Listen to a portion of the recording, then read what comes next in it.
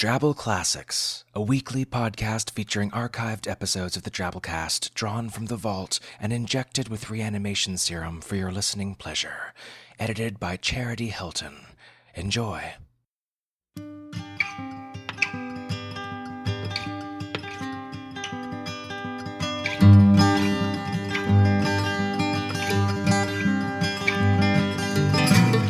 Hello and welcome to the Drabblecast, episode 176. The Drabblecast is a weekly flash fiction audio magazine that brings strange stories by strange authors to strange listeners, such as yourself. I'm your host, Norm Sherman. So, like I mentioned last week, it's Lovecraft Month here on the Drabblecast, and we've got 3 commissioned original stories inspired by the Lovecraft mythos, written by 3 of our favorite authors to share with you folks. This week's story, Cinderlands by Tim Pratt. But first, a little Drabble appetizer. Drabbles are stories exactly 100 words. Send yours into drabblecast@yahoo.com. This week's Drabble comes to us from Nathan Lee, and it's called Parting the Veil. Nathan's a Drabble master as far as I'm concerned. He's had work on the show several times, and he's got a very prolific blog of 100-word stories at www.mirrorshards.org. You should definitely go give it a gander.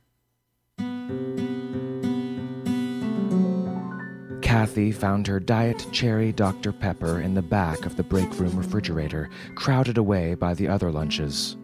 She stretched to her limit and carefully threaded it through the maze of bottles and thermoses. She'd almost succeeded when she jostled someone's paper sack. It fell to the floor with a hollow sound.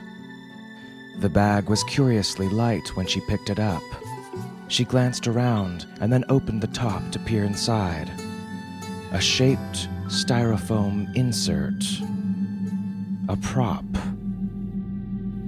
Why would someone need a prop lunch? Kathy told herself the sudden chill was just the air conditioning kicking in.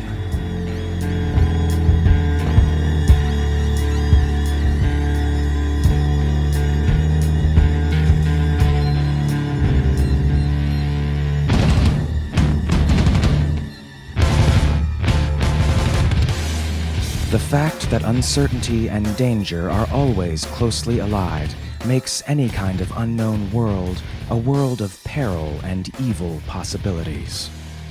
Lovecraft wrote that in his 1927 paper entitled Supernatural Horror in Literature, in which he goes on to say, man's first instincts and emotions formed his response to the environment in which he found himself. Definite feelings based on pleasure and pain grew up around the phenomena whose causes and effects he understood, whilst around those which he did not understand were naturally woven sensations of awe and fear. The one test of the really weird, he says, is simply this: whether or not there be excited in the reader a profound sense of dread and of contact with unknown spheres and powers, a subtle attitude of awed listening, as if for the beating of black wings or the scratching of outside shapes and entities of the known universe's utmost rim. And it's in that spirit that we come to this week's story, Cinderlands by Tim Pratt. Tim's work is all over the place right now. You've heard him here on the show plenty of times, and you've heard us talk about Marla Mason, his great urban fantasy series. He's got a new serialized novel coming out next month in September called The Necks, which I'm really looking forward to. Get ye to timpratt.org and prepare thyself. Also, stick around after this week's story for a special treat. We've got an author's note recorded by Tim himself, giving some background about the story Cinderlands, the inspiration, Lovecraft and otherwise, from which it came. So, without further ado, we bring you Cinderlands by Tim Pratt.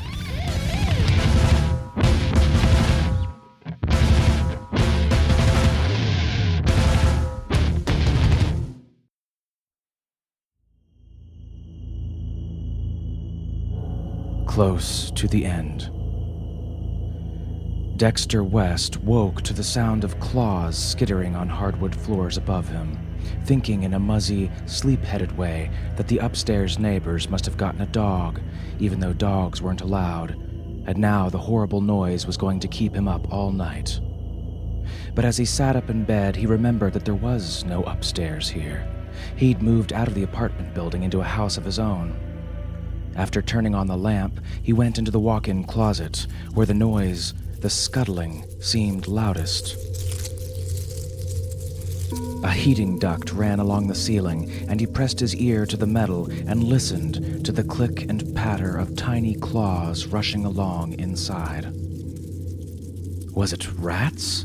Rats in the ducts? Rats in the walls? He banged hard on the duct with his fist, and the scuttling stopped. "I'll get a cat," he said aloud. "I need the company anyway." He went back to bed and dreamed of digging holes in his backyard. Holes filled with squirming, black-furred rats, the size of kittens. Holes that went down forever.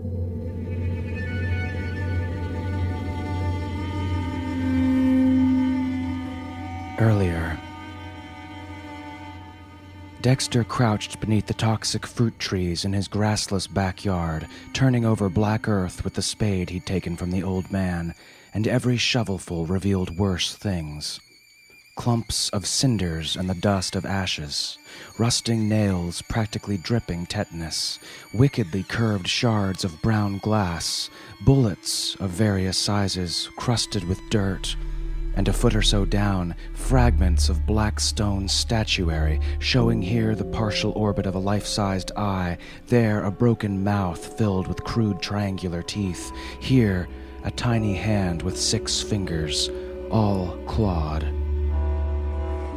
Dexter looked toward the unmended fence again and said, "What do you mean this used to be the Cinderlands?"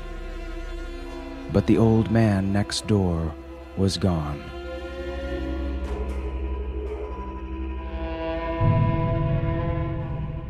Earlier still. Dexter moved in the early spring of his 35th year. The houses on either side of his own were boarded up, and the neighborhood had the appearance of a mouth filled with missing teeth. Empty lots and empty houses outnumbered the inhabited ones 3-1. But he didn't mind.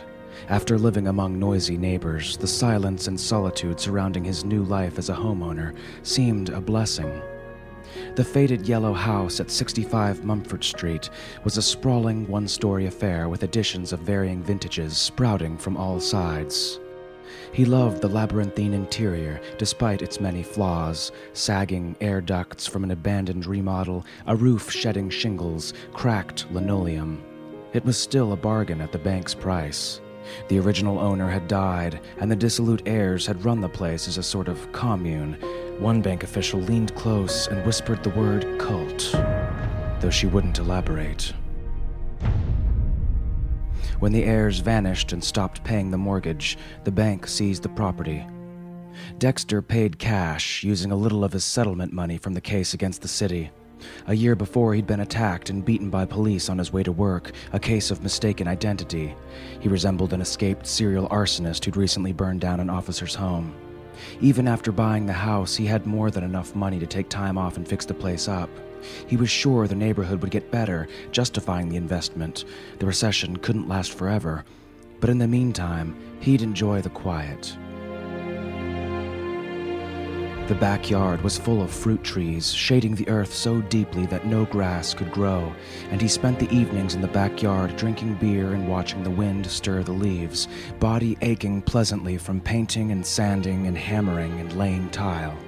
After so many years teaching history to high school students who barely seemed to care about what happened to them yesterday, it was refreshing to work with his hands and see the measurable progress of that work each day. As the trees began to bloom, he looked forward to the fruit: lemon, plum, crabapple, cherry. He decided to plant some tomatoes in the yard and was choosing between the 2 spots where sunlight actually touched the ground when a voice from behind the broken side fence said, "I wouldn't put roots down there if I were you." An old man dressed in a faded white suit of archaic cut leaned on a walking stick and smiled affably from beneath a broad-brimmed straw hat. "Hey, I didn't realize anyone lived over there." At my age, I don't come out often," the man said. Only when the weather is just exactly right. I saw you in that spot of sun there. You thinking of gardening?" Don't. The soil's poison. Dexter frowned. Well, the trees seem healthy. Well, things might grow, but there's so much lead and mercury and who knows what else in that dirt. I wouldn't eat any of it. Plant in containers if you must, though even then. He shook his head. The air's bad, too. This whole area used to be the Cinderlands. I guess I could get the soil tested for lead. No need for all that trouble. The old man reached into his suit and, improbably, drew out a spade with a gleaming blade. Just dig down a little. You'll see. Okay.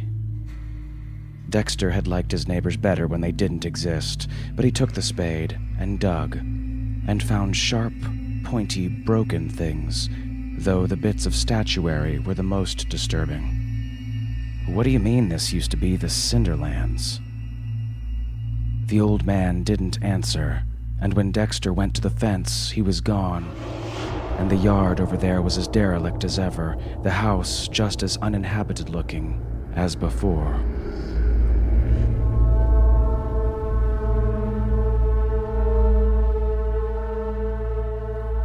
Later, Dexter decided not to start a garden after all, and when the trees put forth fruit, he knew he'd made the right choice. The lemons were small, and while they were yellow, it was less the yellow of cartoon suns and more the yellow of jaundiced skin or nicotine-stained teeth. The plums seemed to rot rather than ripen, dripping off the branches in slimy clumps. The cherries were hard and shriveled like shrunken heads, while the crab apples grew so huge and fast they split their skins, and the inside of every apple was home to a vast number of worms. Possibly, he thought, of a kind unknown to science. A bit later still, Dexter came home from the hardware store, unlocked both deadbolts. It paid to be safe, since thieves weren't above stripping the copper from any property, inhabited or not, and stepped inside to find unmistakable evidence of intrusion. There were scraps of paper scattered on the floor, covered with peculiar geometric diagrams and muddy footprints, and in the middle of his living room, a straw hat with a crushed crown. The back door stood open, and there were marks on the ground, as if something heavy had been dragged toward the vine-covered back fence, but the trail vanished there. He went to the neighbor's house and pounded on the door, but no one answered, and when he peered through the windows, he saw only empty rooms full of dust. He called the police to tell them he'd had an intruder, and when he gave his name, the dispatcher paused, said, "Dexter West, the guy who sued the city? The reason my bosses tell me I can't get a raise this year?" No, he said. The dispatcher laughed. "Yeah, we'll send someone right over. You just sit and wait. Hey, you be sure to call us if your house catches on fire too, huh? Lots of my friends are firemen, and you know as well as anyone there are arsonists around." The dispatcher hung up. No one ever came. Dexter was astounded to realize he'd managed to personally anger and alienate the bureaucracy of a city, an institution normally so vast and impersonal that it was wholly unconcerned with individuals. In a way, it was quite an accomplishment. Very near the end, the scuttling in the ducts continued all summer, increasing until even pounding on the metal failed to make a difference. Dexter spent the deep darkness of the nights awake and listening, and slept through the heat of the days. Work on the house ceased. He only went to the hardware store to acquire rat poison. Hadn't he read somewhere that heart medication and rat poison worked on the same principle, by thinning the blood? He scattered the arsenic throughout all the secret places in the house, the odd-sized storage rooms, some inexplicably painted red, the little cubby holes filled with dusty blue glass bottles, the low cabinets with their strangely angled, cramped interiors. He never saw rat droppings or nibbled wires, but the noises every night told a different tale. Dexter got a cat, a sleek black one from a shelter that came already equipped with the peculiar name Ninja Man, but the animal was dead within days. He was never sure why. Maybe it had gotten into the poison, but he preferred to think it had possessed some undiagnosed heart defect or other hidden flaw.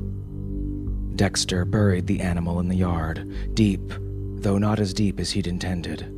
About 2 feet down, he began to find things that looked suspiciously like knife blades made of flaked stone, and then fragments of bones that suggested his cat wasn't the first thing to be buried here in the Cinderlands. He chose to dig no deeper.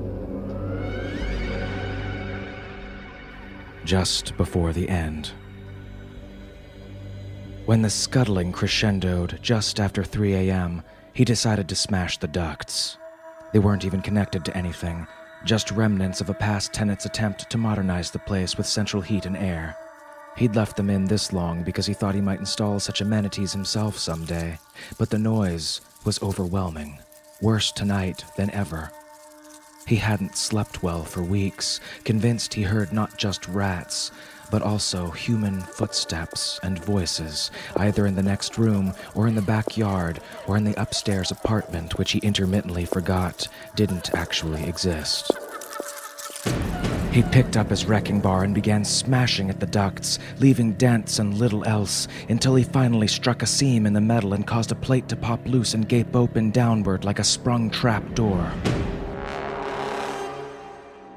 Dark shapes spilled forth from the duct like a greasy black flood, fur and wriggling noses and tails, and he fell back against the wall, clutching his steel bar, terrified.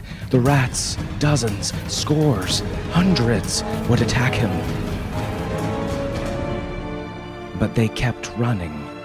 Through his open bedroom door, into the hallway, toward the kitchen and the back door. He imagined his house filled, infested, overrun by rats. But they weren't rats. Or they weren't entirely rats. He'd seen a program on television once about parasitic wasps. They attacked cockroaches, injected venom into their tiny roach brains, and took control of the insects, driving them like 6-legged golf carts into their nests, where the roaches became paralyzed incubators for wasp eggs. Something similar had been done to these rats. There were glistening, greenish-black growths on their necks and heads, foreign tissue sometimes obscuring their eyes, sometimes extending down their backs to their tails. The growths looked wet, and they pulsed, and they might have been a sort of fungus or horrible external tumor. Except for the eyes.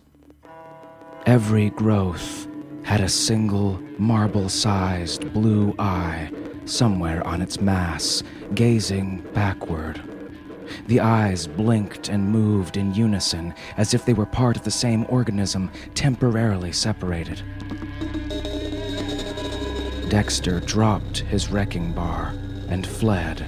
And since he could only flee through the door, the same door the rats were pouring through endlessly, how could there be so many? He tried to leap through the door over the flood. He leapt well, but the leap had to end, and he came down in his bare feet among the rats. They squealed and twisted and rushed away from him. He lost his footing and stumbled through the dark toward the kitchen, where his back door stood open.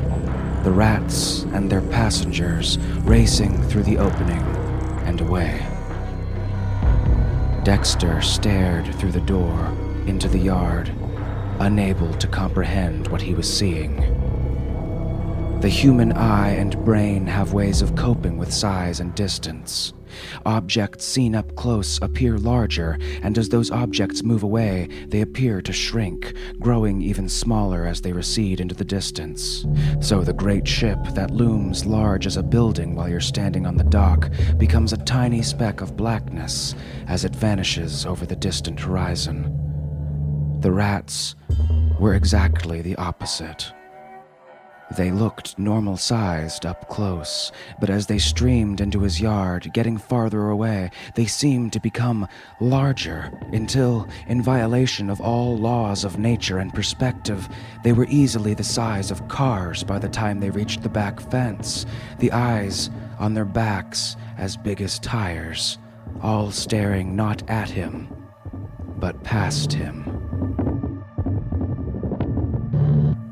Just before they should have crashed into the fence, the enormous rats vanished, as if they'd turned a corner that didn't exist, or fallen into a deep, hidden hole.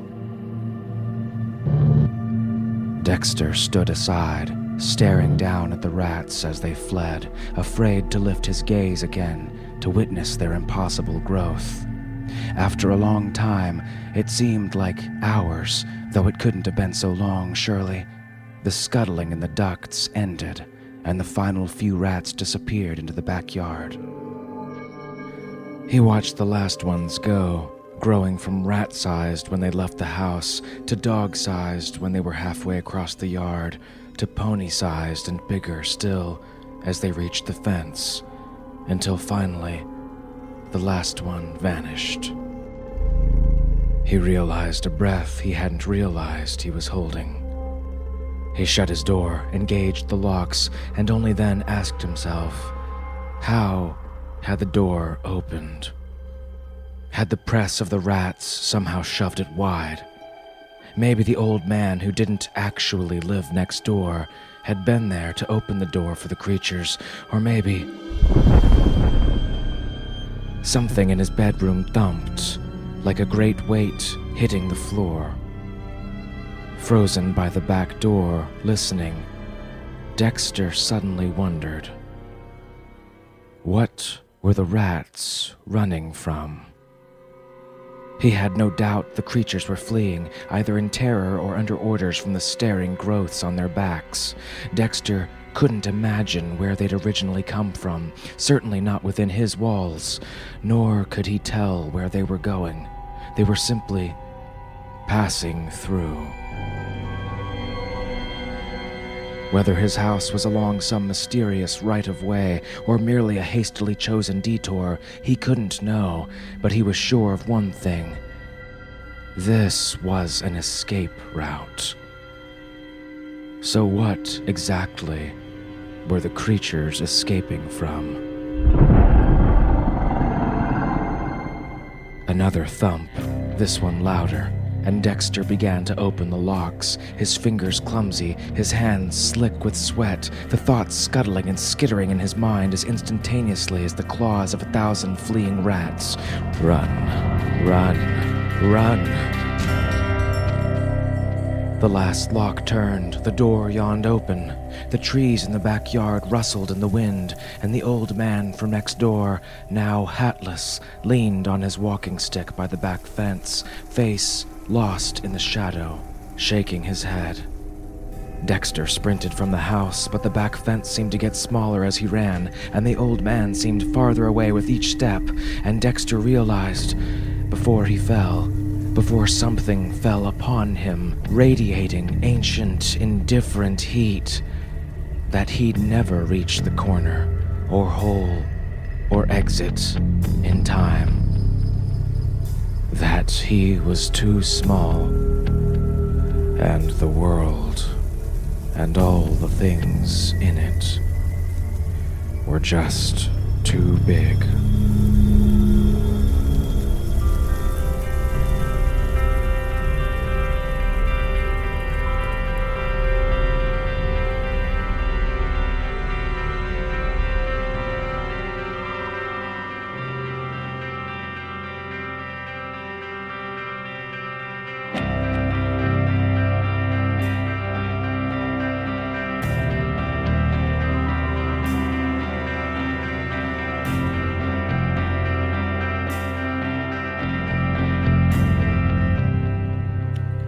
This is Tim Pratt, here to tell you a little bit about my story, Cinderlands. I recently moved to a new apartment in Berkeley, and while it has a lovely backyard full of fruit trees, the soil right around the back door is full of unpleasant things. Every time I turn over a shovelful of earth, I find rusty nails, bits of broken glass, mysterious chunks of metal, and other detritus. Not long ago, I heard one of the neighbors say, "This whole area used to be the Cinderlands." I have no idea what that means exactly, but it certainly sounds ominous. In truth, I don't want to find out what it means, because it's probably something entirely innocuous and boring having to do with railroads. I have upstairs neighbors, and one night this strange skittering, clacking noise started up above me while I was lying in bed. I couldn't figure out what it was, and it turns out the neighbors were watching a dog for a friend, and what I heard was its claws clattering on the hardwood floors. But my mind had turned to far more ominous possibilities. So when I started thinking about writing a Lovecraftian story, I took all those various elements from my recent life and fused them together with a bit of Lovecraft's story, The Rats in the Walls, along with notions of ancient cultists and weird artifacts. I'd also been reading Laird Barron's new collection, Occultation, which is full of creepy Lovecraftian fiction, and his work influenced the story as well. I hope you liked it.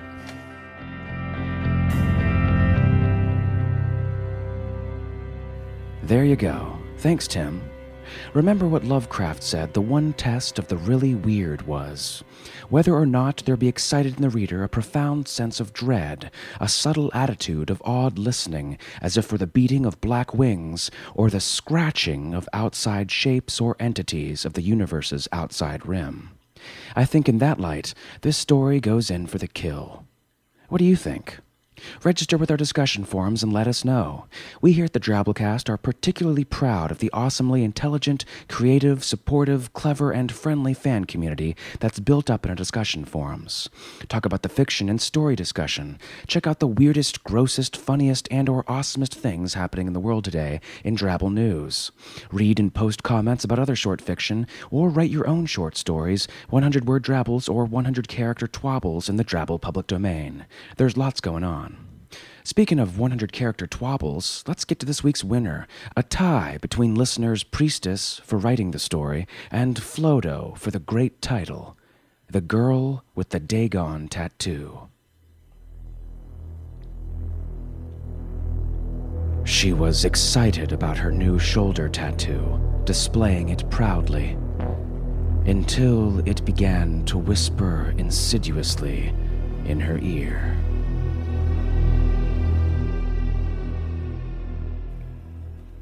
Yikes. That's when you get a tattoo of an angel for the other shoulder to whisper virtuous suggestions into your other ear.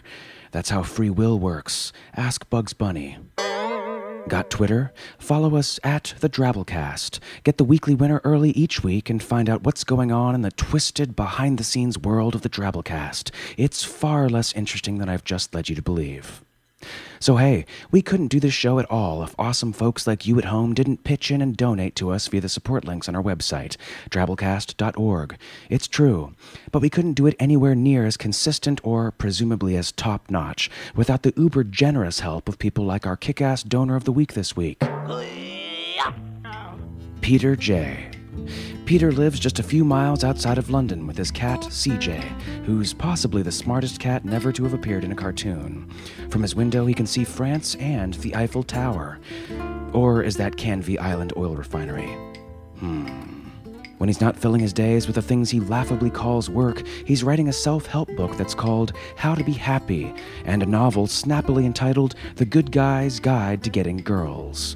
You can read snippets of both at his website, justicing.com. Nice. I want to get girls to clean my stove and do my laundry. I didn't see that info in any of the snippets, though. Guess I'll have to actually buy the book. It'll be worth it, though. One can only rotate one's dirty boxer briefs so many times. I'm starting to smell like my stove. Thanks, Peter. You're the man. Also, special thanks to this week's awesome episode artist, Chelsea Reagan. Chelsea lives in Baltimore, Maryland, and she's studying art at the Maryland Institute College of Art and Design. You can find more of Chelsea's work at chelseareagan.com.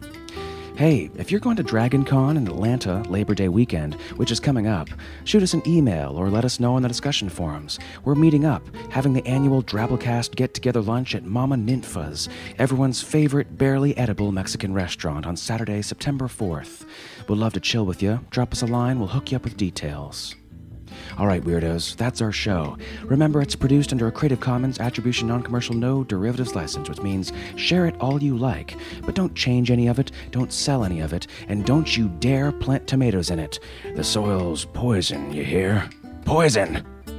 We'll see you next week for original Lovecraft-inspired fiction by David D. Levine, winner of last year's Drabblecast People's Choice Award. Until then, our staff is made up of co-editors Kendall Marchman, Luke Coddington, and yours truly, Norm Sherman, reminding you not to look in other people's lunch bags.